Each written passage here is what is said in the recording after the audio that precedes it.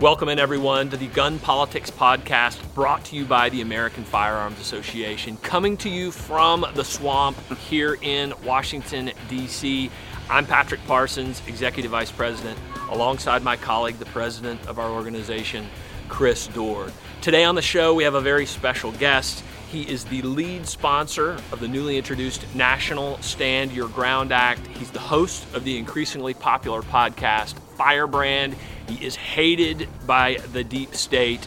Florida Republican Congressman Matt Gaetz is on the show with us today. Just a few moments ago, we talked to him about his Stand Your Ground bill, why he's the expert on this whole issue here in Washington, D.C., and how he wants to get rid of the unconstitutional, lawless ATF.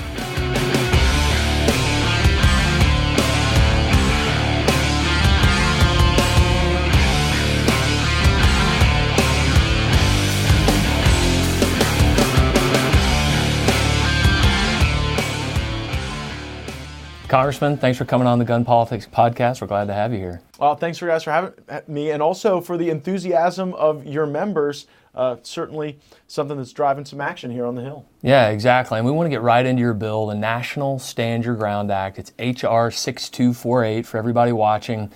You know, one of the things I've noticed about you, traveled around the country with you a little bit, and some political tours, but you're a great communicator, and you can really take an issue and take it to the grassroots and break it down from top to bottom. So for everybody out there watching, take the bill right now, go from start to finish, and let everybody know why you did it and how it's going to benefit gun owners and our Second Amendment rights. Well, it's really about whether or not Americans ought to have a duty to retreat if someone is intending to commit a felony against them outside their home. Now, as a consequence of the advocacy of many gun rights groups, we've got Stand Your Ground in many states, including my state of Florida. But I worry about my fellow Floridians when they go elsewhere. Will they somehow have a legal duty to retreat? So right now, in some of these blue states and some of these blue jurisdictions, if you're outside your home, you've taken on the personal protection obligation to have your firearm with you, and someone charges to you, is threatening to beat you, rob you, steal from you, harm your spouse or children or your loved ones, you have to contemplate whether or not retreat would give you a safe line of escape. That's crazy. You know, in Florida, as a result of our Stand Your Ground law, you can meet force with force, including lethal force. So a lot of groups focus on making sure that that firearm can be on your person, can be concealed carried or open carried or whatever.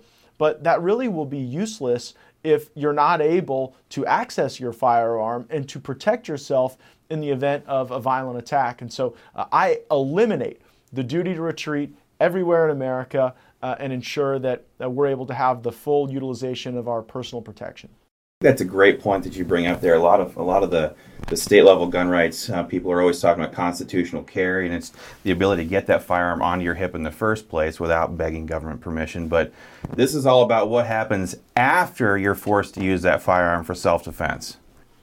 Absolutely, and it really, I think, protects the law-abiding person against someone that would reasonably commit a felony against you. Now, obviously, my law doesn't let folks walk down the street and start engaging in vigilantism. Right. The question is a reasonable person test. Would a reasonable person in your shoes believe that you were in a circumstance where a forcible felony was about to be committed against you? And, you know, if the goal of gun rights groups is just to have you with an accessible firearm, in theory, but not in practice, well, then I think we've fallen short of protecting people. And there have been a few, I think, principal examples where we've seen folks in a very vulnerable position, particularly women, by the way. There are a lot of women who have come out to support this national legislation because they don't want to be in a position where, you know, a jury is judging whether or not they should have retreated instead of utilizing lethal force. Yeah. Well, Chris, state-level politics is your cup of tea. I mean, you've been all over the country. Congressman Gaetz, you know, and some of the research that we didn't know about before we started hearing about your bill and the National Stand Your Ground Act.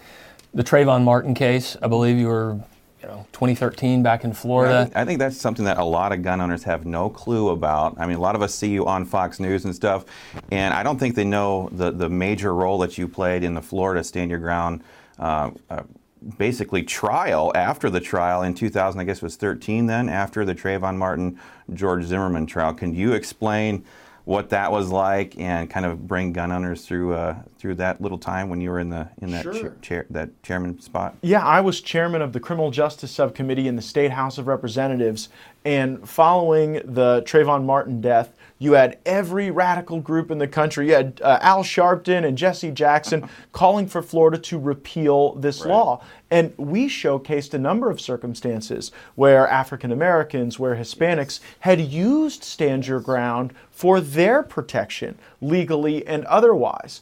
And so I put on the hearings, and they were calling for my head, and I rather famously said we weren't going to change one damn comma of the Stand Your Ground law. Yes. And what was interesting is after we put on those experiences of African American women using the Stand Your Ground law to protect themselves, we actually not only got every Republican to support the bill, a majority of the Democrats on the committee that I chaired ended up voting to keep the bill in its current form. And so I think that shows us that there actually could be more bipartisanship on this than we think. When you start to look at urban communities, Democrat districts, there are folks there who do want the full access of their personal protection. So telling those stories of people, I think, was a really important persuasive tool. Yeah, no, I mean, I saw some of the pictures. You know, you're sitting there in the chairman's chair, and you know, you got some red shirt radicals and those type of folks out hanging in the audience. We're used to that at the state level, but no, I mean, this is a great bill, guys. And we're going to talk about the ATF here in just a second. I think current co-sponsors on your legislation, we've got Congresswoman Green, Gosar from Arizona, Mark Wayne Mullen from Oklahoma. We have Stubbe from Florida. I think there's a couple of others. Gomert from Texas is on there, guys. So if you didn't hear your congressman, get on the horn, tell him to get on this bill and back this legislation. Now, last week, what we observed in the gun rights community is really a 360 from the Biden administration, or 180, I guess I should say. Yeah. Thwarted in the Congress. Of course, in the House, they can get through a lot of what they want on gun control. But the Senate's a problem, obviously. But over the weekend, we saw, and this was 2 weekends ago, the ATF published their federal registry, or whatever they call it. I forget exactly the term. 80% lowers in pistol braces. You had some experience with that on the Honey Badger a couple years ago. I think you wrote a letter about. Then Monday, we find out 920 million gun owner records are saved at the ATF. Wednesday or Tuesday, Biden goes to New York City with Eric Adams, with Merrick Garland, promising billions of dollars more for the ATF for gun safety. So that's clearly an executive, bureaucratic, you can't do anything about me to stop this move. You're on the Judiciary Committee. What can we do about this? I know we're in the minority, but as we potentially move into the majority, tell us some of your thoughts as to how we can handle the ATF. Because gun owners are like, what the hell are we supposed to do? Well, it's very important to understand the field that we have to fight on.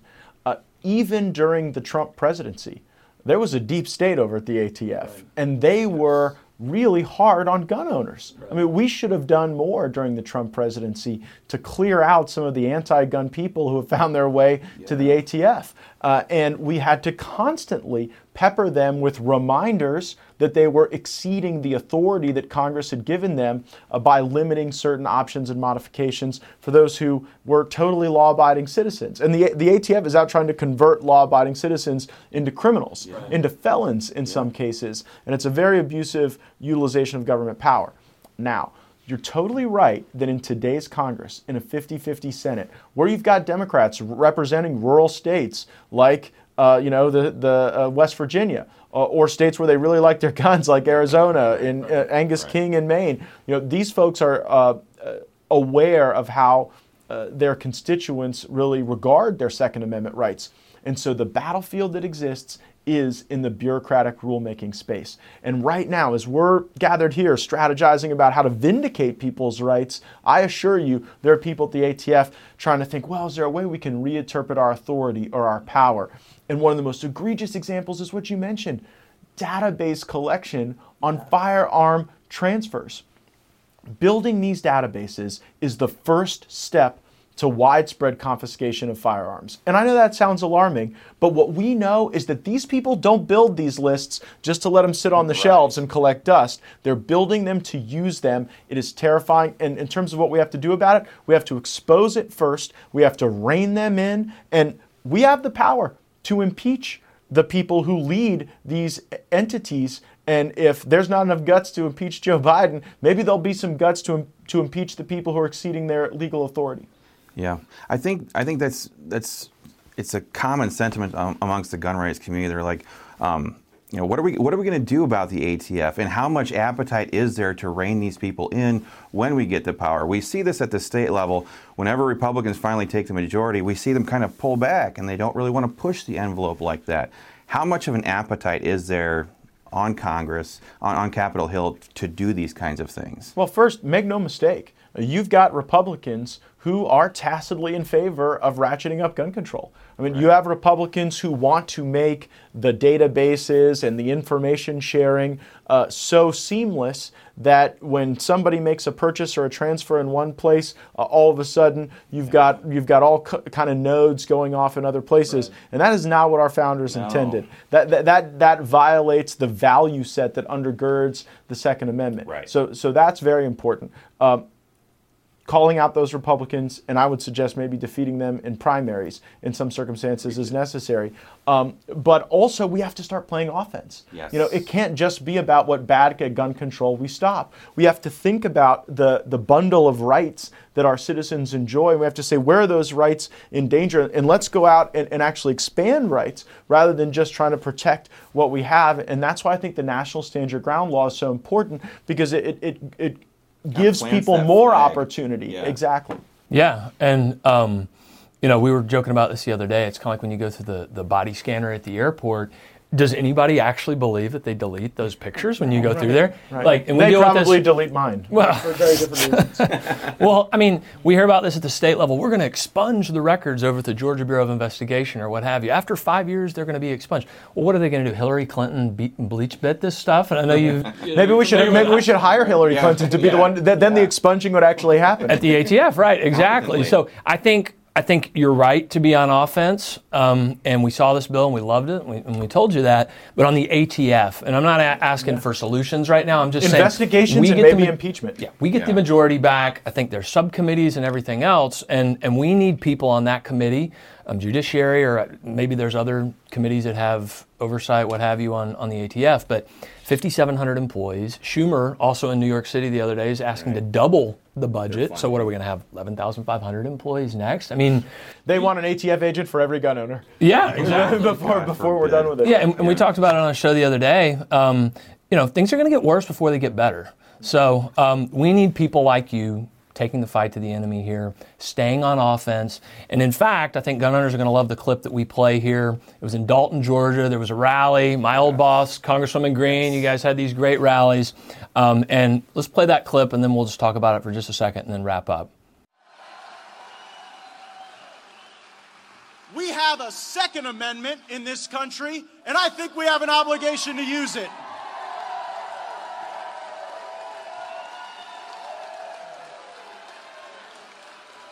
The Second Amendment, this is a little history lesson for all the fake news media. The Second Amendment is not about hunting, it's not about recreation, it's not about sports. The Second Amendment is about maintaining within the citizenry the ability to maintain an armed rebellion against the government if that becomes necessary.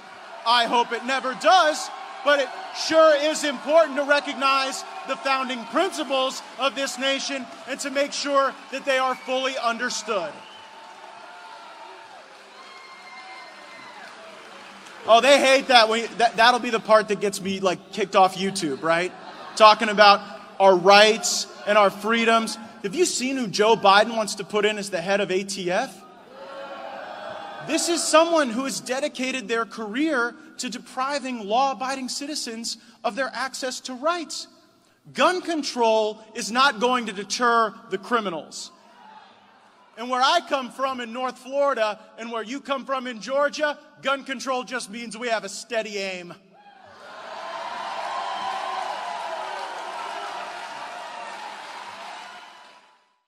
Yeah, Congressman, that's what gun owners love to hear. I mean, it's just factual, right? Oh, that clip was played all over MSNBC and CNN. Matt Gaetz is calling people to arms to overthrow the government, which of course, couldn't be further from the truth. But people misunderstand the Second Amendment, and part of maybe what we have to do when we control these committees is educate folks that might not be as familiar with firearms as folks in my district or folks in the great state of Georgia, but in places where firearms are scary and foreign and unfamiliar, maybe we need an education as to the history and the values that really support the Second Amendment. And it's not about hunting, and it's not about, self-protection. It is literally about maintaining within the citizenry this balance of power, this ballast against tyranny. And that's what our constituents believed, and I think it's what mine still do. I think in the gun rights community, people always kind of thought, when we talked in that way, when we said, well, the Second Amendment is what guarantees our rights as citizens, I think it was a lot more cliche like 10 years ago or 5 years ago. But I think in the last 2 years, a lot of blinders have been pulled off of people's eyes. Like, wait a minute, our government actually could become that tyrannical. So everything you're saying right now about the Second Amendment and gun rights, maintaining those freedoms across the board, I think there's a lot of people who are wakening up to that. Well, and while we hope good ideas spread here within our country and we continue to gather support for good legislation that plays offense, we are also noting what's happening around the world, where more and more gun owners have come under attack from their own governments needlessly, and that what follows that is a deprivation of rights that we would never tolerate in this country. Thank goodness. Yeah, I saw, and we'll wrap up here, guys, but I saw the Ukraine-Russia issue. Obviously, it's hot right now, but they were training the people with wooden firearms. I mean, the people don't have guns, so Russia's just going to probably roll right in there. But I wouldn't want to have a wooden toy gun up against a mechanized division of the Russian military. Yeah, exactly. Well, Congressman, we appreciate you coming in. Keep up the fight. Yes. We'd love to have you on again. Spread the word. Let's go on offense on Capitol Hill and keep up the fight. So we appreciate it. Thank you, guys. And the most important thing our activists can be doing around the country, reaching out to their members of Congress, but then repopulating the Congress with folks who will see these issues clearly with their historical, constitutional, and societal significance. Absolutely. We like that. Yes. Good stuff. Thanks a lot.